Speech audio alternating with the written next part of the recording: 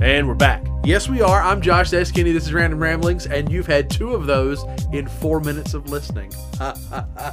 If you listen back to back. And I know there are people that do. Yeah, we kind of hoodooed last week and did it at the end. But you know what? Hey, it's nice to mix things up a little bit. We should be better than that. That's all I had. No, you're good. No, we should be better than that. That's all I had. We're out here begging for sponsors, and we can't even brand ourselves. No, I know. Maybe that's what it is. You know what? I tell you what, for those potential sponsors that may be listening, because we have submitted some applications to folks, and maybe they're checking us as a litmus test, I left the opening open for you.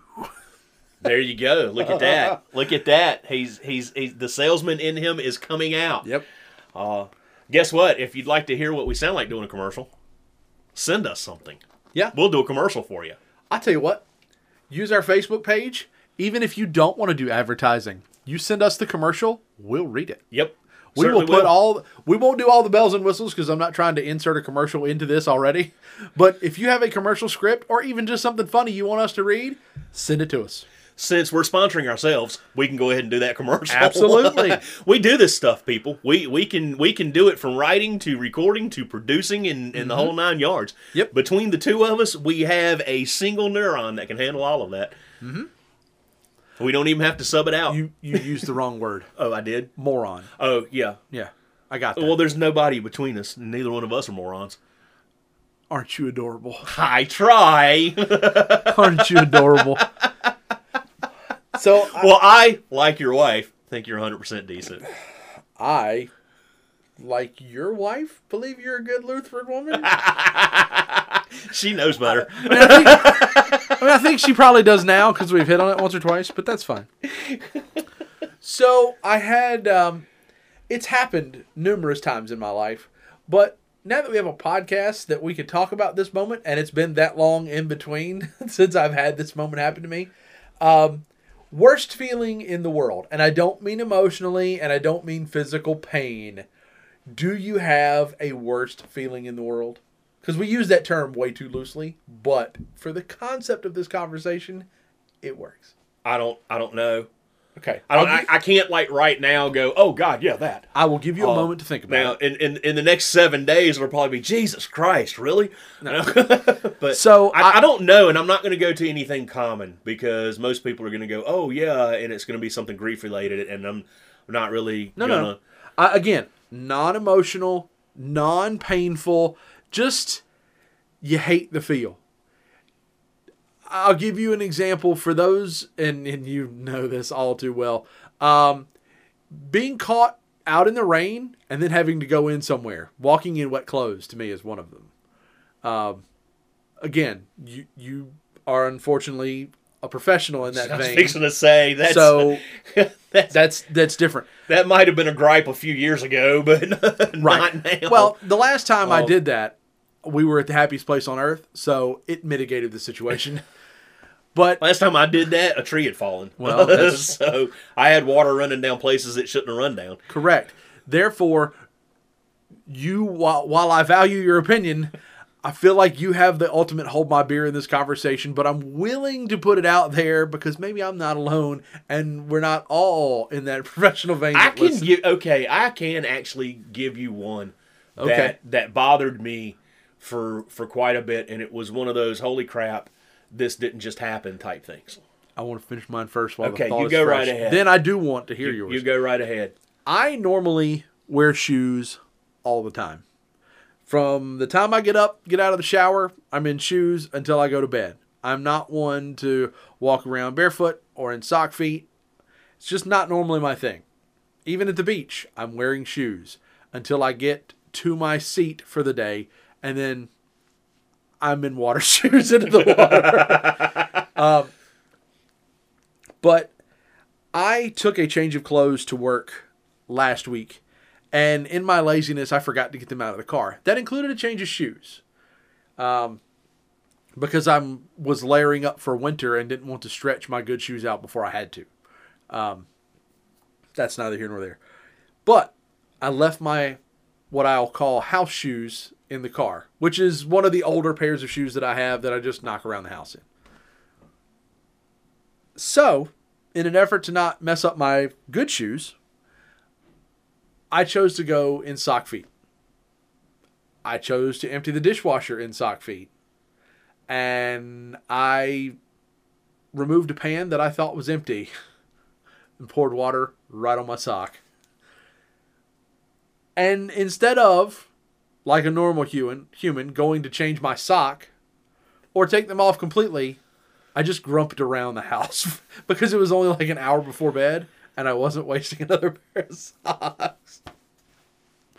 Which I realized there's a lot of different issues to unpack from that, but I just walked around and I just kept going, this is the worst feeling in the world. We're going to talk about this, and he's probably going to have a better answer, but I want to talk about that's how I feel. Mine's not really a better answer. I guess because I have to be out in the weather, I've gotten used to wet socks, wet shoes, wet everything. And by the way, anybody that says, being out in the rain is the same as being in the shower, I tell you what, put on boots, socks, your drawers. How about you just punch yourself in the face for us? Just basically go ahead and get dressed for work and go stand in the shower and wait for the water to soak through and run in all the different places. It's not the same as being in a shower. I will again say for the record, do us a favor and punch yourself in the face for us. In that particular day, it's like, oh, really? Oh, I'm that wet. Right. But and I still can't even say that that's one of the worst feelings in the world. I think the worst one for me, and it actually would roll emotional. And it's going to sound a little weird coming from me because typically this type of thing would not bother me. But we were doing something at work and I had to be high in the air on a lift. Mm-hmm. And I will go on record for saying that I don't mind being up there. I don't mind being in the air. What I don't trust is journey. I don't trust the mechanism. Like I hate extension ladders, but I'll climb on a step ladder because I feel like they're more sturdy. And some of that might be I'm fat. And I don't really have a lot of balance, and it scares me a little bit. But these lifts and things, when you first go up, you have to learn that it's going to wiggle and jiggle and bounce up and down and everything. Well, anyway, that is not even the feeling I'm talking about. I went to get in the lift, and I had to crouch down and walk over it, and I realized that the inseam of my pants gave up. Oh no! So, and I mean, I realized it at that moment, but I'm in, and I'm harnessed up and everything, and I'm like, well, crap. And then I go all the way up in the air, and I'm leaning over, and I'm doing what I've got to do and everything. And then, of course, we're tradesmen, so to speak, so we constantly giving each other a bunch of crap. So I hear the work friend yelling and hollering and carrying on, and all of a sudden it dawned on me, oh shit, I split my pants. Because I couldn't hear everything he was saying. And I'm right by a busy highway, and I'm thinking to myself, oh my God, what can be seen? You got real self-conscious real fast. Holy cow. Now that was the worst feeling in the world because I was 30 feet in the air, busy highway, couldn't exactly reach around and check and see where the split was. So, and it was a good hour before I come down out of the air, and I kind of just sort of pulled him over and I'm like, so what? And he looked at me and goes, what's wrong with you? I'm like, I'm pretty certain I split my pants. What were you hollering about earlier?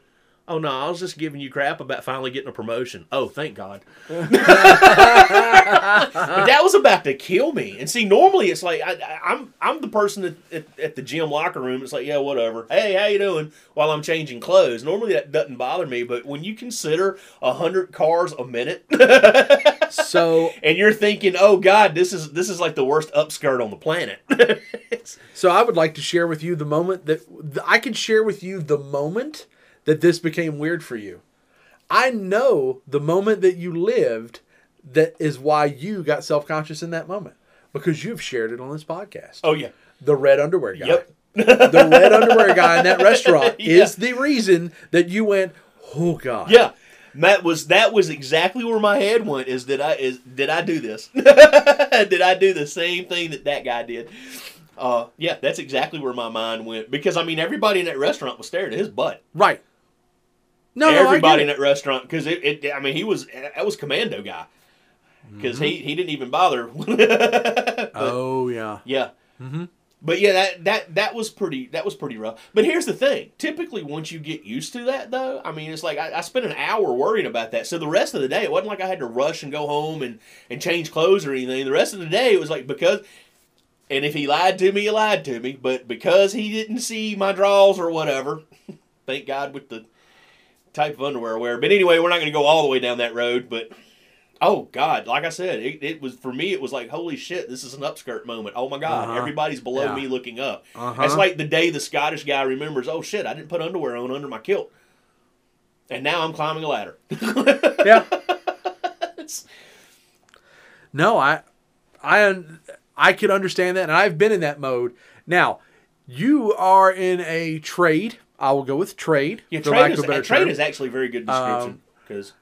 I've done the same thing when I was in sales. Ooh, that's so rough. I had to go in to certain places and still maintain some form of professionalism. See, I also worked an hour away. I could see me having an emergency fund for new pants. Right. So after the first time that happened, I carried, much like I do, toilet paper with me in all of my vehicles for the eventuality of what may or may not happen. I've started to carry pants. Now, I don't do it anymore because I'm 10 minutes from home and screw you guys, I'll be back. Yeah. But when I worked an hour plus away, it was not an option. I also opted for, if I'm going to be this embarrassed until I can get to my change of clothes, I'm going comfortable the rest of the day, I'll be in jeans, which was not approved by management. So I actually had that moment happen. See, I don't have a problem with that. And I understand a professional look, but for what you sold, I could see where a polo and a pair of jeans would be just as a professional look. Nope. We were meeting with we were meant to be meeting with the higher ups and making these decisions. We meant to talk to those folks and sell those folks so they could tell the people that actually did the work, you need to change everything you're doing for this guy. I didn't like working that way. You know, half the time you're not really meeting with the higher ups. No. It's like, because I've been in a position at a job where I'm the one that gets handed the box of whatever it is you're selling and told, hey, see if this will fit our specs. Exactly.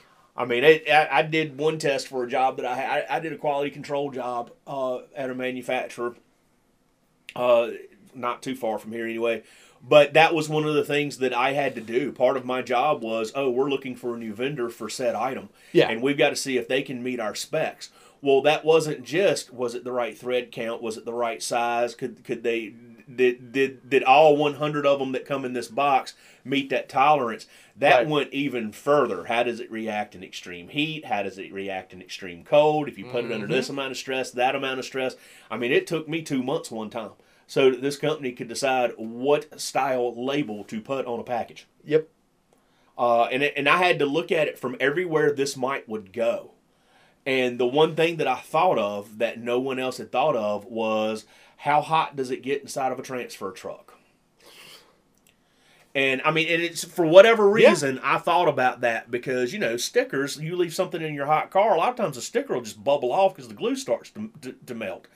And melt is not really the right term. It liquefies again. Yes, and I'm sitting over here and I'm flipping through and I'm looking at all of this and I'm being told what my assignment is and everything, and I'm flipping through and my supervisor looked at me and goes, "You're looking for something. What are you looking for?" And I'm like, well, you're considering all of this sitting out in the cold. You're considering all of this sitting out in the sun, but you haven't considered, you know, we ship this stuff via rail car. We ship this stuff via transfer truck. We ship this stuff via shipping container. How hot does it get inside of those things?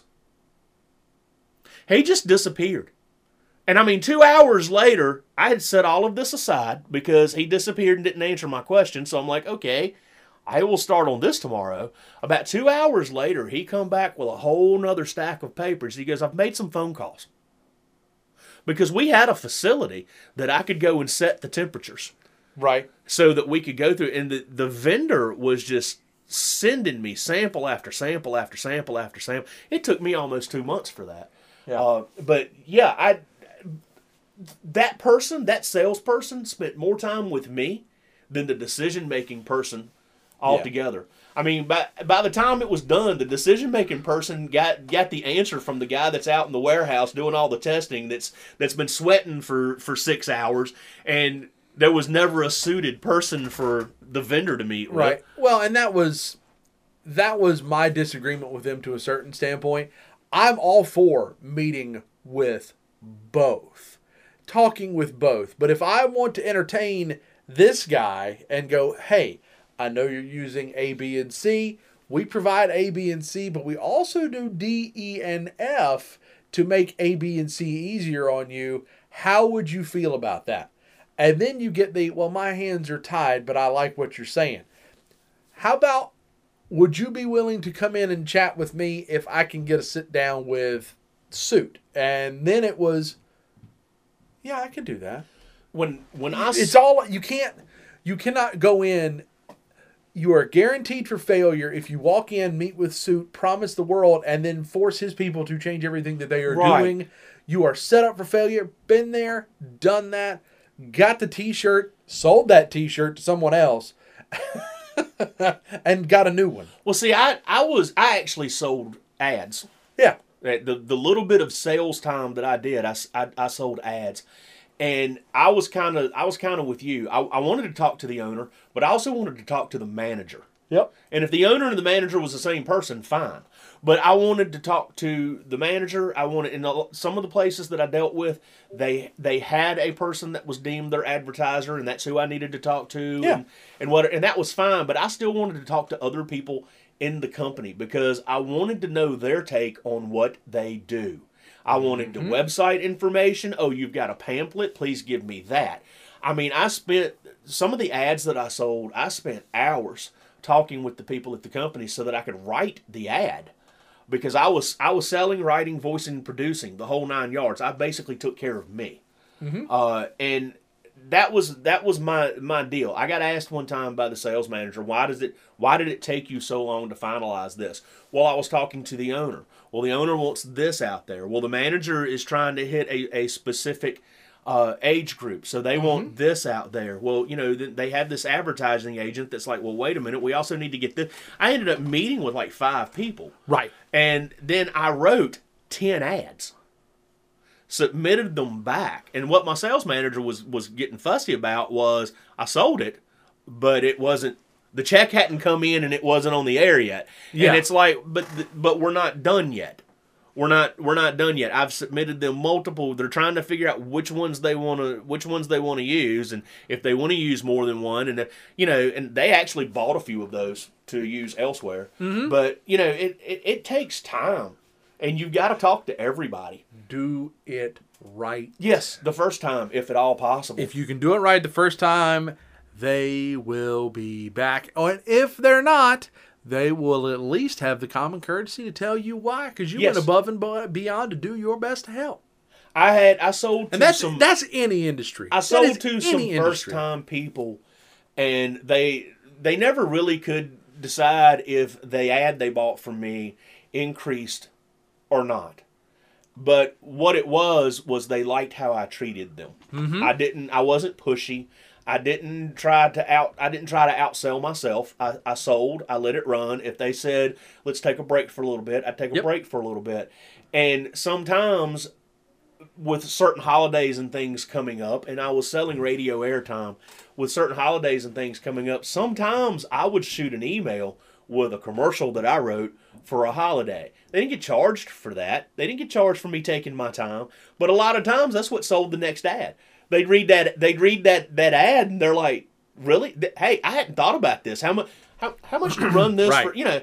And I would sell just by doing little things like that. I did an ad off the cuff for one guy. He just wanted to know what a radio ad would sound like for his place. So I talked to him for a few minutes, jotted some stuff down in my little notebook, and then just went straight into radio voice and did it. Right there in front of him. And he's like, wow, you're going to be the one to voice that? Yeah. Wait a minute. You're the guy. Yeah, I also work on, I'm behind the mic too, dude.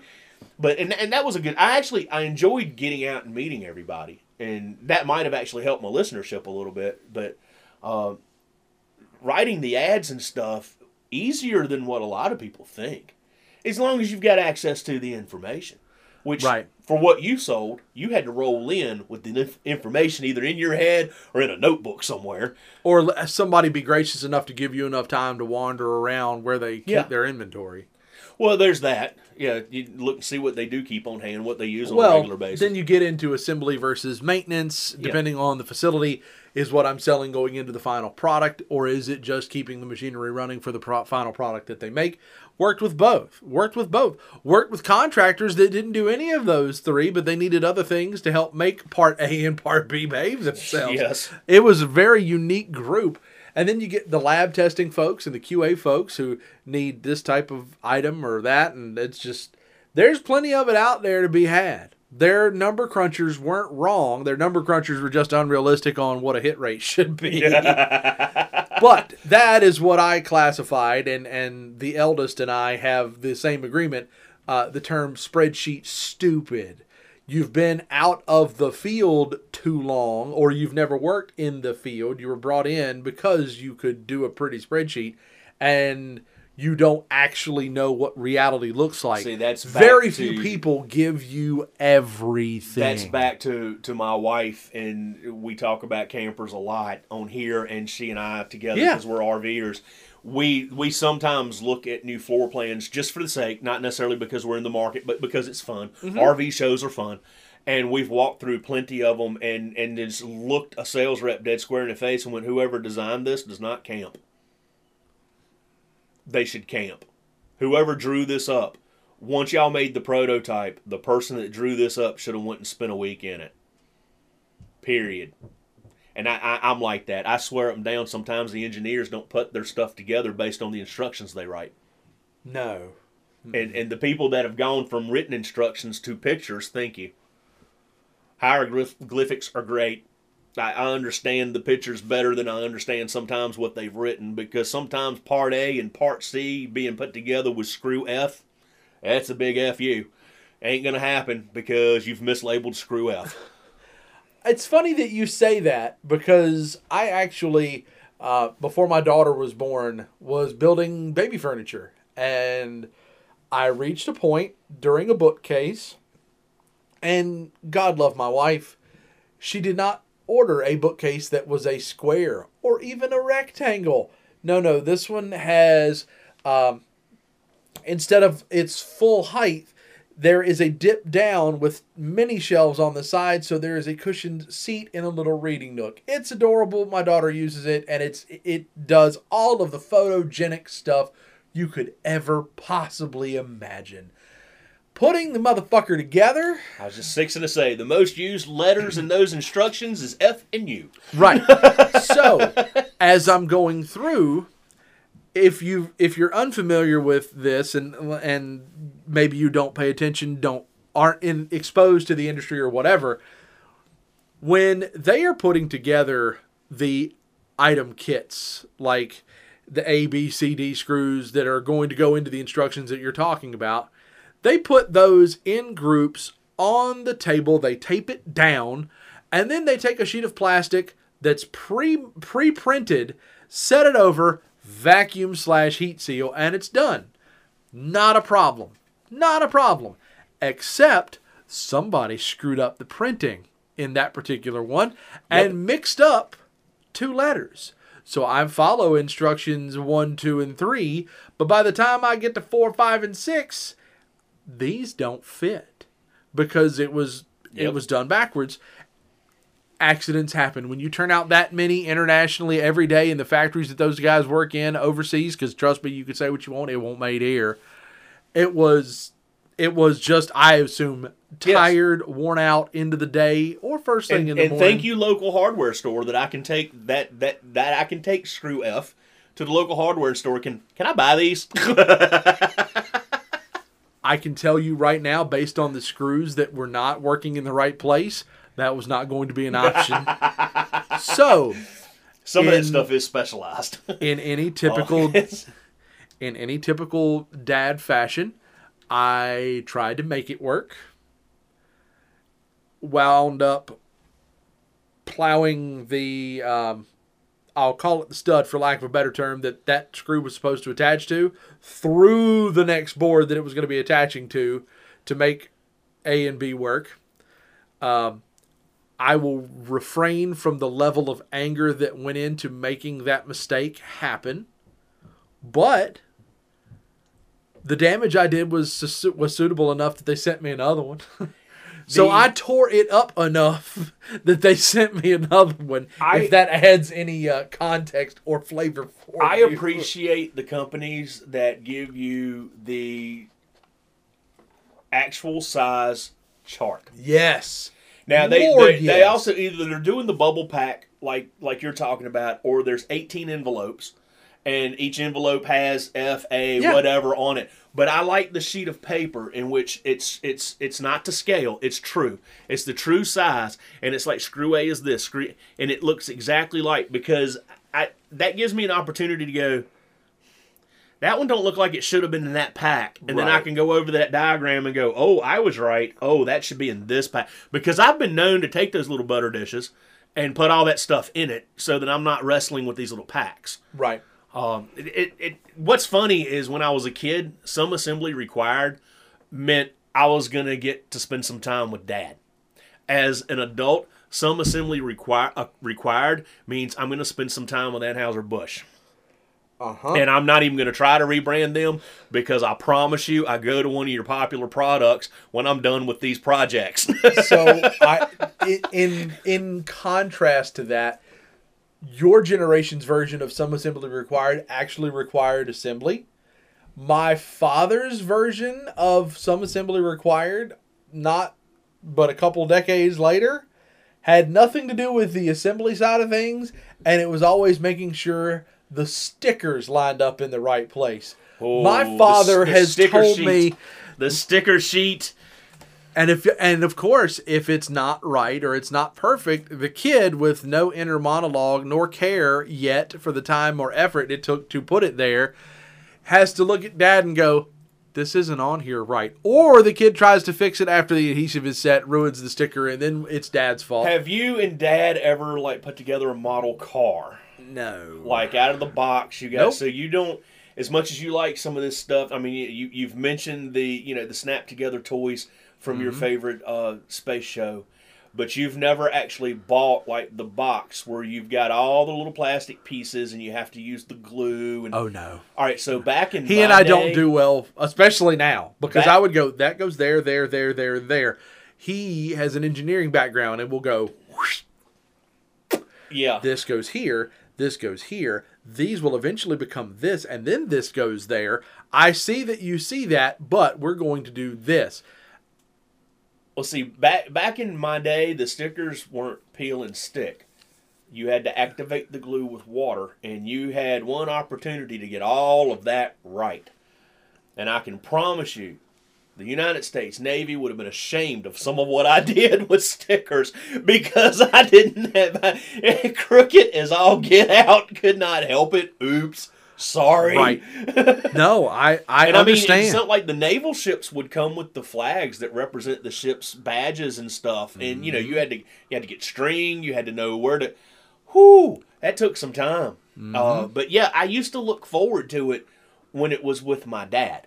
And I posted on social this week. Sometimes when you get called for when someone calls you for help, they're not actually out after something or your abilities. They just want some company. I used to my dad and I had things that we did together. We both know how to do it, and it didn't take two people, but we had a blast just doing it together. And I've said it, and I said it in a comment on my social. I've asked hey, you want to come help me with this? And my wife's looking at me going, I know anything about any of that. Doesn't matter. And I'm like, it doesn't matter. You know what a Phillips head screwdriver looks like, so that's all I really need. What I'm out for is I get 2 hours of time with her that the TV's not on, the radio's not on, she's not cleaning, she's not dealing with this, that, and the other, our phones are not on. I get a couple hours to laugh and joke and carry on with the wife. And I mean, I've got buddies that I'll call. And it's sometimes it's, he can lift heavy things, and I need to lift a heavy thing, so let me call him. Sometimes it's, I haven't hung out with that one in a while. Wonder if he'd come help me do this. Right. Sometimes it's more about the friendship aspect of it. And I have overheard, out in public, just perfect strangers at work, two guys talking back and forth. I have overheard more people getting told, hey, you know what, you should be able to do that. What are you, a moron? What do you need my help for? And I'm sitting over thinking to myself, are you so stupid that you can't realize this person might actually just want to spend some time with Right. you. And yet, no, okay, so you're not cousins, you're not brothers, you're not uncle and nephew or anything like that. Have you considered the fact that this particular individual enjoys your company for whatever reason? It could be that you have the funniest jokes. It could be that, you actually are intelligent and they're expecting to run into a problem and they might need your advice. It could just be that they, for whatever reason, they enjoy your company at that moment. That's why I struggle with those projects and things like that, where it's like, hey, come help me build a deck. For one, I can put A and B together. If you need me to cut A to fit B, we're measure twice, cut once is not enough for me. And I will readily admit that. I mean, if you give me a pre-made assembly, it's done. Done. No problem. But I find myself not getting those invites, and I think because I'm more excited for the hangout than the job, and so I become one of those guys that you know all too well and love to be compared to that just stands there and holds a sign. I right around 2016, me and the middle built a deck on my house. Yes. And one of the He reasons, and his brother were the two that I was talking about. One of the reasons I chose him is he's one of those people that can just see it. Mm-hmm. He knows, and he knows exactly. He doesn't have to sit down and draw it out. He can just see it, and he can do it. He whistles, everything just jumps into place. The eldest is the exact same way. I'm decent at framing, but I'm not proficient at framing. Correct. So the middle and I talked. And I'm like, look, I don't want to spend a gross amount of money on this. And he goes, well, you be my helper. Oh, God, I'd love that. I'd love that for two reasons. One, you're fun to hang out with. Two, I'm going to learn something. And I learned. Because I wasn't stupid. When he started doing something, it's like, oh, wait. Why are you doing it like that? And he'd answer the question. He never treated me like I was just being stupid. But I had my roles to play, too. I mean, he got to a certain point, and he's like, okay, this is where the helper comes in. This is what I need you to do. And it'd be like, and you've got all week to get it done. Oh, it'll be ready for you tomorrow.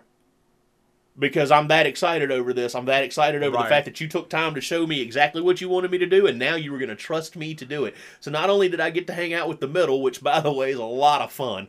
I'll say that. I'll say that in front of him and to him. Hanging out with him is a lot of fun. But two, I got to learn some stuff on top of all of it. So that was a great time. And, it took us a few weeks because we had to do it around our schedules and everything. Mm-hmm. But I had a blast. And there were days that I felt like that I was just the guy standing there holding the sign. It's like there's days when sometimes you're the water boy.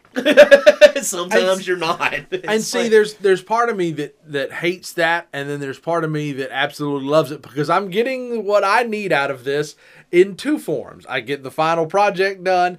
I also get the social aspect of it, and working with the fellas. And it's not working with the fellas. It's like the fellas working, you hang out, and then I feel bad, and so then I go down that whole other side road of, man, I really suck. I don't know how to do anything. Now, granted, if they come to me and go, hey, my computer won't work, I can troubleshoot you to a certain extent, and there's a trade that comes from that. But at the end of the day, it's the two don't ever seem level. See, I've been at the point where it's like, hey, can you come help? I don't know how to do any of that. And a lot of times I get told at this point in time, we need you to, 1, bring beer, 2, make sure the beer's got ice on it, and 3, heavy lifting. We're not out for people that know how to do it. We can handle it, but what we need is more muscle, more arms. We need some physical. Okay, so all right, I'll show up with a cooler, and I'll run get everybody's lunch when the heavy lifting's over with. So and then there again, got to learn a little something. Right. Some of the stuff I've learned and witnessed and helped with I'll never use, but. And you're right. I get a kick out of it. It's like guys' night, but better. Well, and I know we've talked about this a bit in terms of things that I've had done here and prep for storms, and so I had an extra instead of being one of those who turns off the main breaker and runs a generator and backfeeds power. I was vehemently against that because I was pretty sure, like we've talked about, I would have that moment where I'm the one that gets that lineman hurt and I would never forgive myself, and I don't want to be that guy. So we took the time, the effort, and had, thankfully, the financial ability to make that happen. Make that process happen. We now have a second fuse box, an outdoor plug, along with an indoor switch that will protect anyone and everyone along the way. Nothing has to be changed. Nothing has to be turned off. None of that. It is strictly to protect those folks outside and give us the essentials that we need in those particular moments. I sat down here. They were working in the house. I let them in the house. I knew the guys. I trusted them. Wasn't a big deal. Knew them personally. No problem. So I had to go out and come back, do a couple different things, do some work. I was working from home for a bit, and I did. I sat there and held the sign. I watched and learned and listened. Now, thankfully, both of these two were talkers, so it wasn't like it was hard to fill the time. But as I was watching them do it, and I had a general idea of how to do it. Could I do the whole process myself again if I needed to? Absolutely not. But I now know enough to know that, hey, I learned that about that. I know this and this and this. So when somebody has that question, I can go, well, here's how we did it. Da-da-da-da-da-da. Couldn't tell you how to do it, but I know a guy that does. Well, see, that sometimes the knowledge gets you in on a conversation later. Because sometimes now it's like, oh, I recognize those terms. I know what they're talking about, and I can now be a part of this conversation. And I've actually, a friend of mine's wife, he and I were talking, they were putting in one of those water stoves. And he and I were talking the electrical side because he found out, used to do that for a living. Not licensed, but I used to do it for a living. So I have the knowledge. Right. I just don't have the ability to sell my services. And that's fine. Don't really, I will do it for my mom, I will do it for me, and I'm not going to do anything major for my mom. But at any rate, so he and I are talking, and his wife's just like, did not know there was this side of you. And I looked at her and said, what do you mean? She goes, you've never really been that serious around me before. And all the terminology. And I looked at her, I said, but you knew I went to school and studied. She goes, I didn't think it was this, though. She goes, no wonder you and my dad can talk. I mean, there's common frame of reference. I understand construction. Right. Because I've been around it. And you know, he didn't necessarily do home construction, but he did a type of construction. So the terminology was there, the engineering was there, I could understand it. She's like, okay, now I understand a few things. And I'm like, sorry. And most of that is because I like to cut up and carry on all the time. I mean, we've got some new guys at work, and talking to one of my work friends, he's like, oh, me and him, we talk about this, that, and this.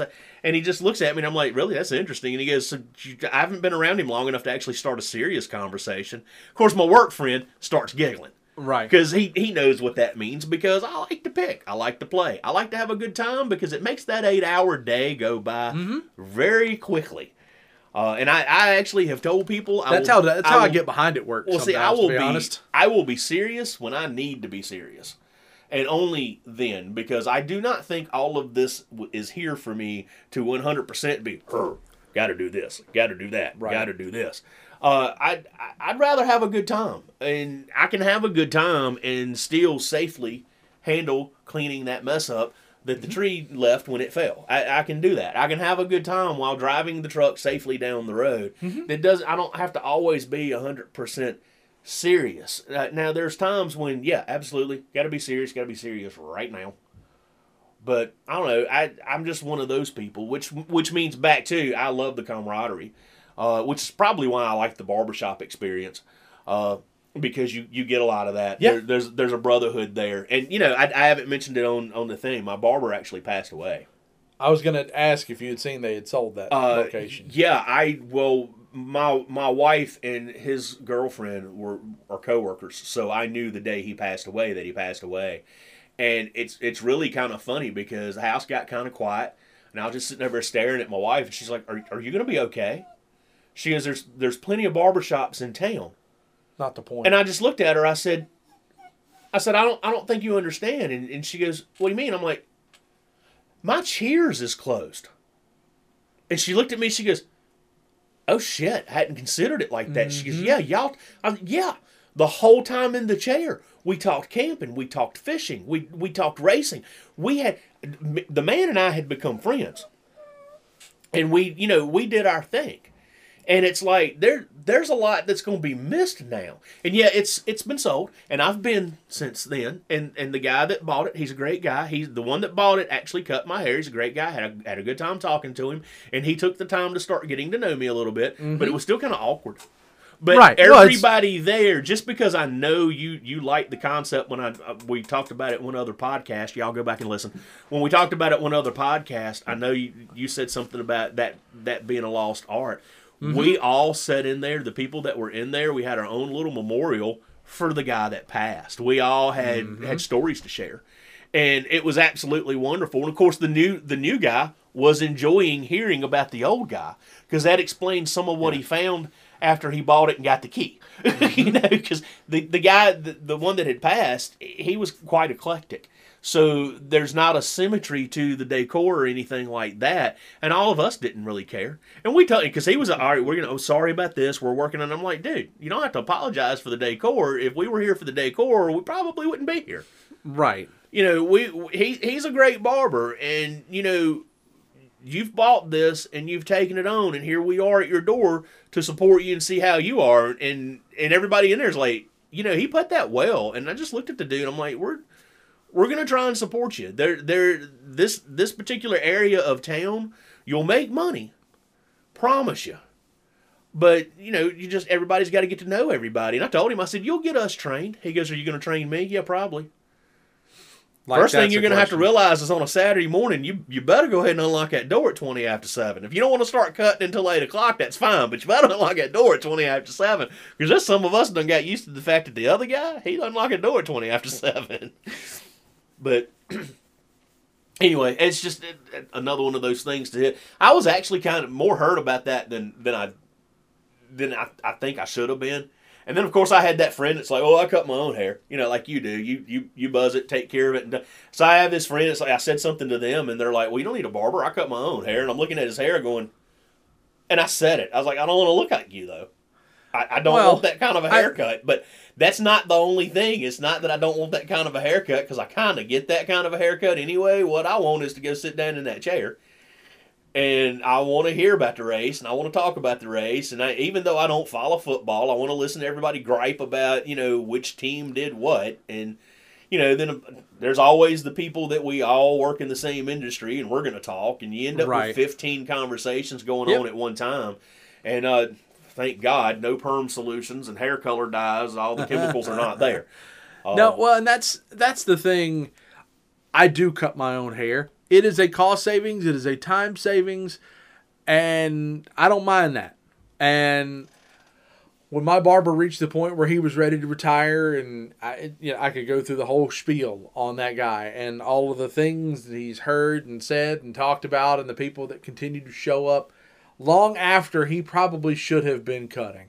But granted, it's hard to screw my hair cut up, and but I get to moments where I thoroughly enjoy the atmosphere. Now, I don't go all the time, and I certainly don't go every trip, because otherwise I wouldn't be saving the money that I'd hope to save. But occasionally, I want to go because I want that feel. Like the when they do the lather on the back of your neck for that close shave on the back of your neck. Not brazen enough to do it on my face. I refuse to do that. I'm just, no thanks. I also have serious problems with razor burn, and a knife of that sharpness near my neck is, I don't know. It's all good. I respect it. But back of my neck feels really good when she's done with it. Because there's a lady that took over that barbershop, and while that is bucking the trend, she's really good. She's really good. She maintains the conversation. She can talk family. She can talk jobs, because her husband does similar stuff. So she's able to use that as the common ground. The boys' haircuts, that kind of thing. She's indoctrinated herself in that side of things, as opposed to the beauty parlor, the salon, whatever. She's even said, I don't want that drama. Well, see, I could trust y'all to come in here, get a haircut, and go home. I've got family that's been cutting heads of hair, as they call it, for years. But most of them are in the salon, the beautician side of it, or the hairdresser, or whatever they want to be called these days. I don't want to listen to the little old lady down the road that's going to whine about the little old lady up the road and the new people that just moved in across the road. I don't want to listen to all of that. And yes, I'll go ahead and say it for you ladies that are listening. Both of us are well aware us guys can go on and on and on about similar stuff. Oh, Lord, yes. But we wouldn't do this if we couldn't. What the part that really gets me is I don't want that drama. I want to be immersed in the drama that I'm accustomed to. Who won the race? What football coach really screwed up the game Sunday night? And then, who screwed the pooch on cutting that 2x4 too short? Right. That's the kind of drama I'm into, and I don't want to have to smell all the chemicals y'all use to make yourself look pretty. Right. Because that kind of that burns the nose. I mean, I've walked into places like that, my eyes water the entire time, and I've had to make an appointment 6-8 weeks in advance, and now I'm sitting here waiting because they got to talking about something, and they're not quite done yet. Whereas when I walk into my barbershop, I can scan the chairs. All right, there's 10 people that were here before me. There's a person in the chair. So apparently I am going to be number 11. Mm-hmm. And I can sit down. Yep. And I can all but gauge I can what wait. You're going to be. I can now have my conversation and be done. It's almost like waiting in line at the grocery store, and I got a grocery store in line. I always choose the wrong lines anywhere to begin with. And I told the barber, the new guy that bought this place, I'm like, you will see me before you unlock the door on Saturdays, pretty much any Saturday. 1, I'm up early. 2, I like to be here first. Mm-hmm. And and I don't care if I'm not the first one through the door. Okay, fine. If you saw my truck drive up and you want to claim that as he was here first, you make that decision. If I'm not the first one through the door, because. Right. That's fine. I just don't want. I don't want to wait that hour. Right. And totally get it. He told me, he goes, "You're not going to wait an hour on me to cut a head of hair." Okay, but you don't understand. There will come a point in time today, dude. We know you're open. There's going to come a point in time today. You're going to have at least an hour's worth of people waiting. And he looked at me. He goes, "You got to be kidding!" Everybody in there went, "No. We come here because we live around here." Mm-hmm. And it's quick, it's easy, and we know he's open this early. Mm-hmm. That's the whole time. We very much appreciate the fact you're respecting his hours, because that's right. You're getting the neighborhood guys here. It's pretty much what you're getting.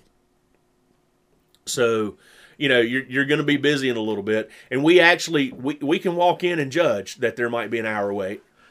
Well, and we might be okay with it. We might not. I mean, I would be the one to go in, and if he looked at me and said, "Hey, it's going to be about an hour and a half at the rate it's going, man. I can come back tomorrow. Have a great day."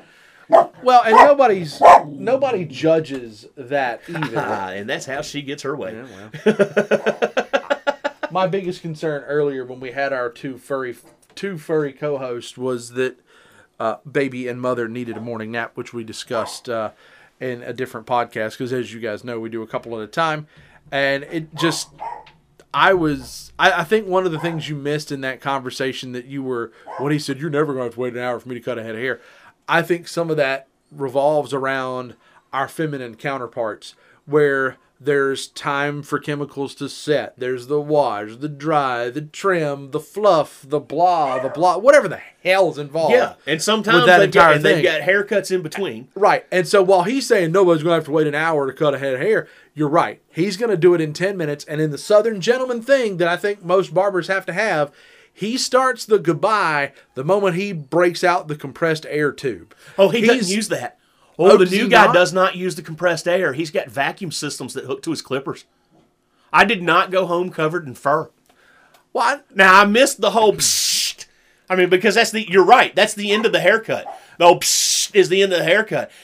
As I missed that, and it's going to take a little while to get used to the hum of the vacuum in my ear, I appreciated the fact that I was able to leave the barbershop and go to the grocery store and not feel like I was dropping hair everywhere. So, I would like to offer kudos then to my guy who has since retired, and I don't know if he's still with us or not. I haven't seen anything in the paper, so I assume he's just enjoying retirement. The compressed air was enough to move skin. So that was one. Like, if he got too close, could be uncomfortable. He made sure air pressure was on point for his particular barbershop. But the art that I don't think the art that I missed in the moment, but now can appreciate, is that airline. He always started at the back. Yeah.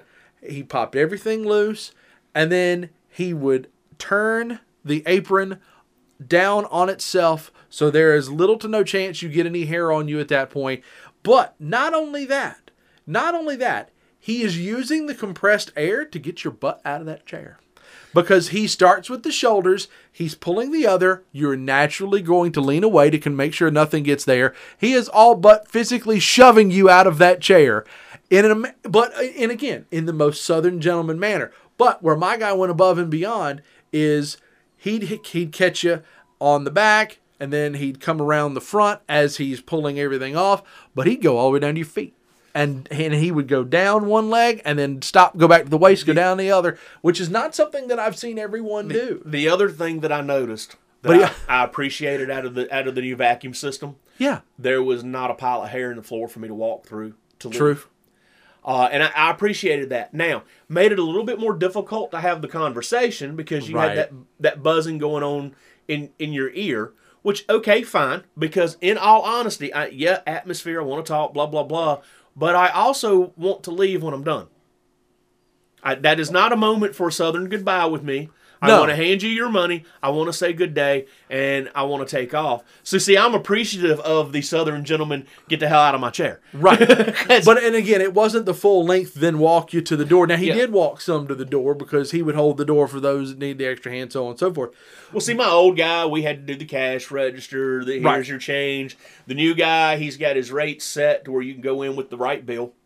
And, he's a little bit higher than the old guy, which is fine. But, it's like you go in with the right and just hand it to him. So I'm handing him the money. It's not going through the cash register. We're not missing that. He's able to reach out, take my payment, and run that broom across the chair and go ahead and point to the next guy and get him in the chair and say goodbye to me. Now, this guy is going to be running more of a assembly line. He's going to want to get the butts in and out of the chair and get the job done. And I have a funny feeling he's also going to be the one that at 5 minutes before closing, that open sign's going to go off and the door's going to get locked. And everybody who's left is going to get taken care of, but nobody else is going to come through. And that's fine. I'm fine with that. And all of that's 100% fine. Now, the day I got my hair cut, he also had there was two of them, and he had a third person in there to sort of help keep things flowing. And I'm expecting to see that third person quite a bit, too, just to make sure that door locks and things get swept up. Because one thing, in a barbershop like that, they're not taking time to sweep in between every person. I will again offer finesse to my guy, because as he did the other and gave you the okay, buddy, and he does the full swipe with the compressed air line, when he got the apron down away from you, he would pull it away with some speed. So he was shoveling kind of what he could behind, and then as you go to get out of the chair and he goes to spray, he also makes a low swing to blow the hair back towards the back where he can get it.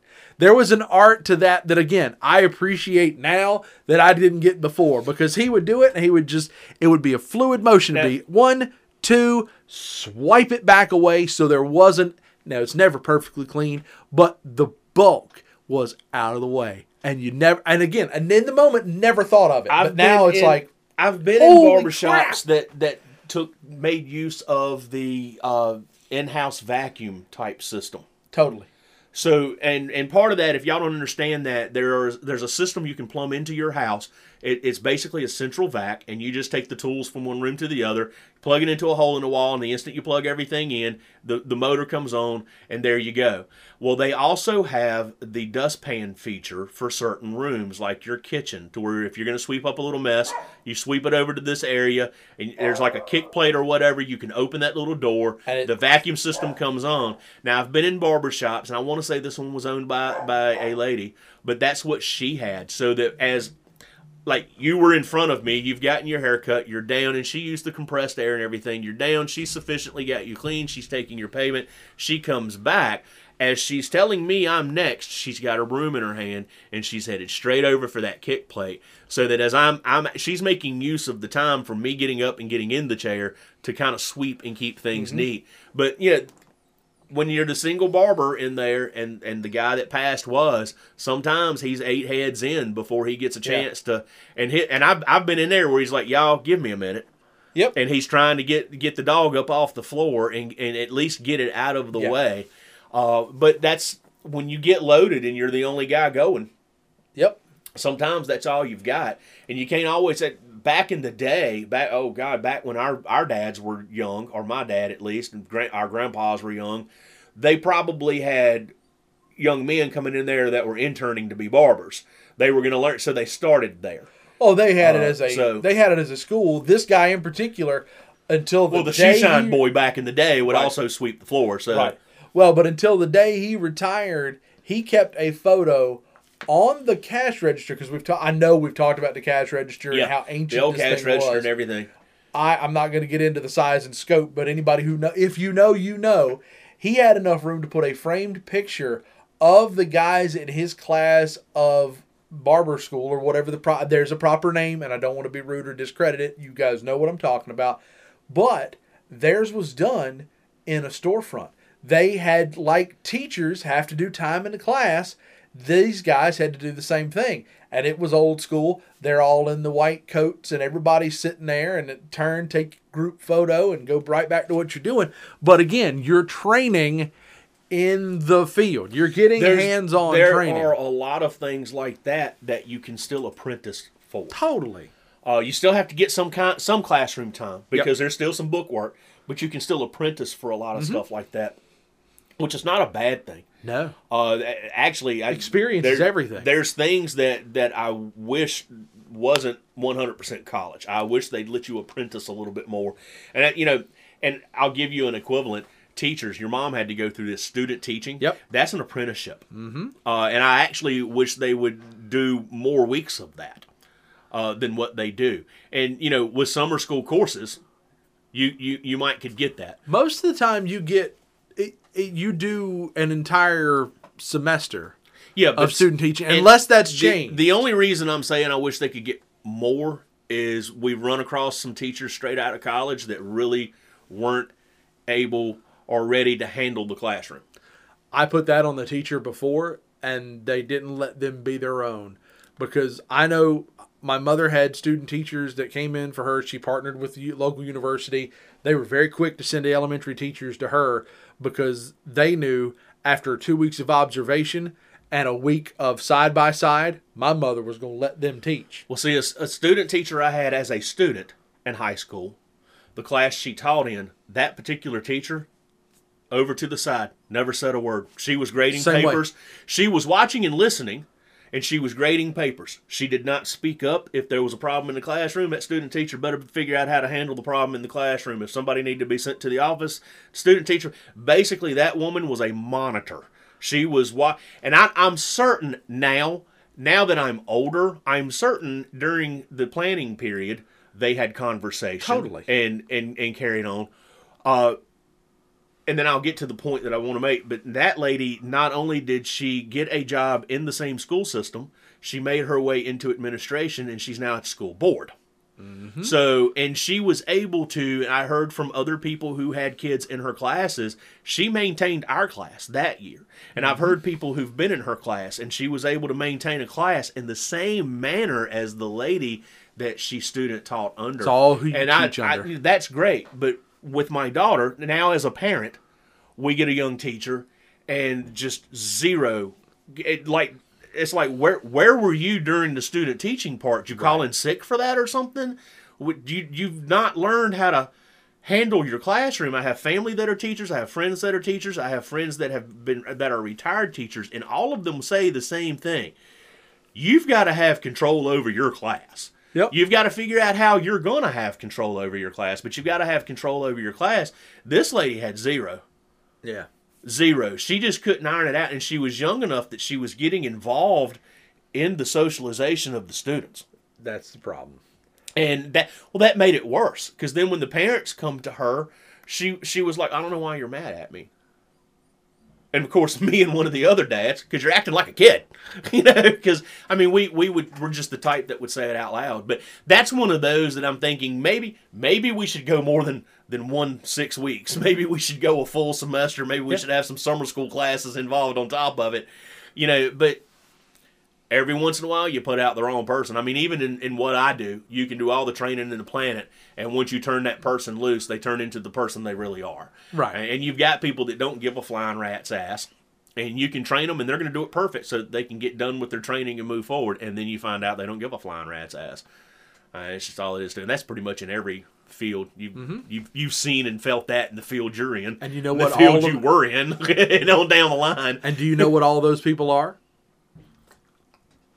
Dicks. And you know what we really shouldn't do as I prepare for this? Go ahead, your turn. I did it last time. No, your turn. Oh, don't be a dick.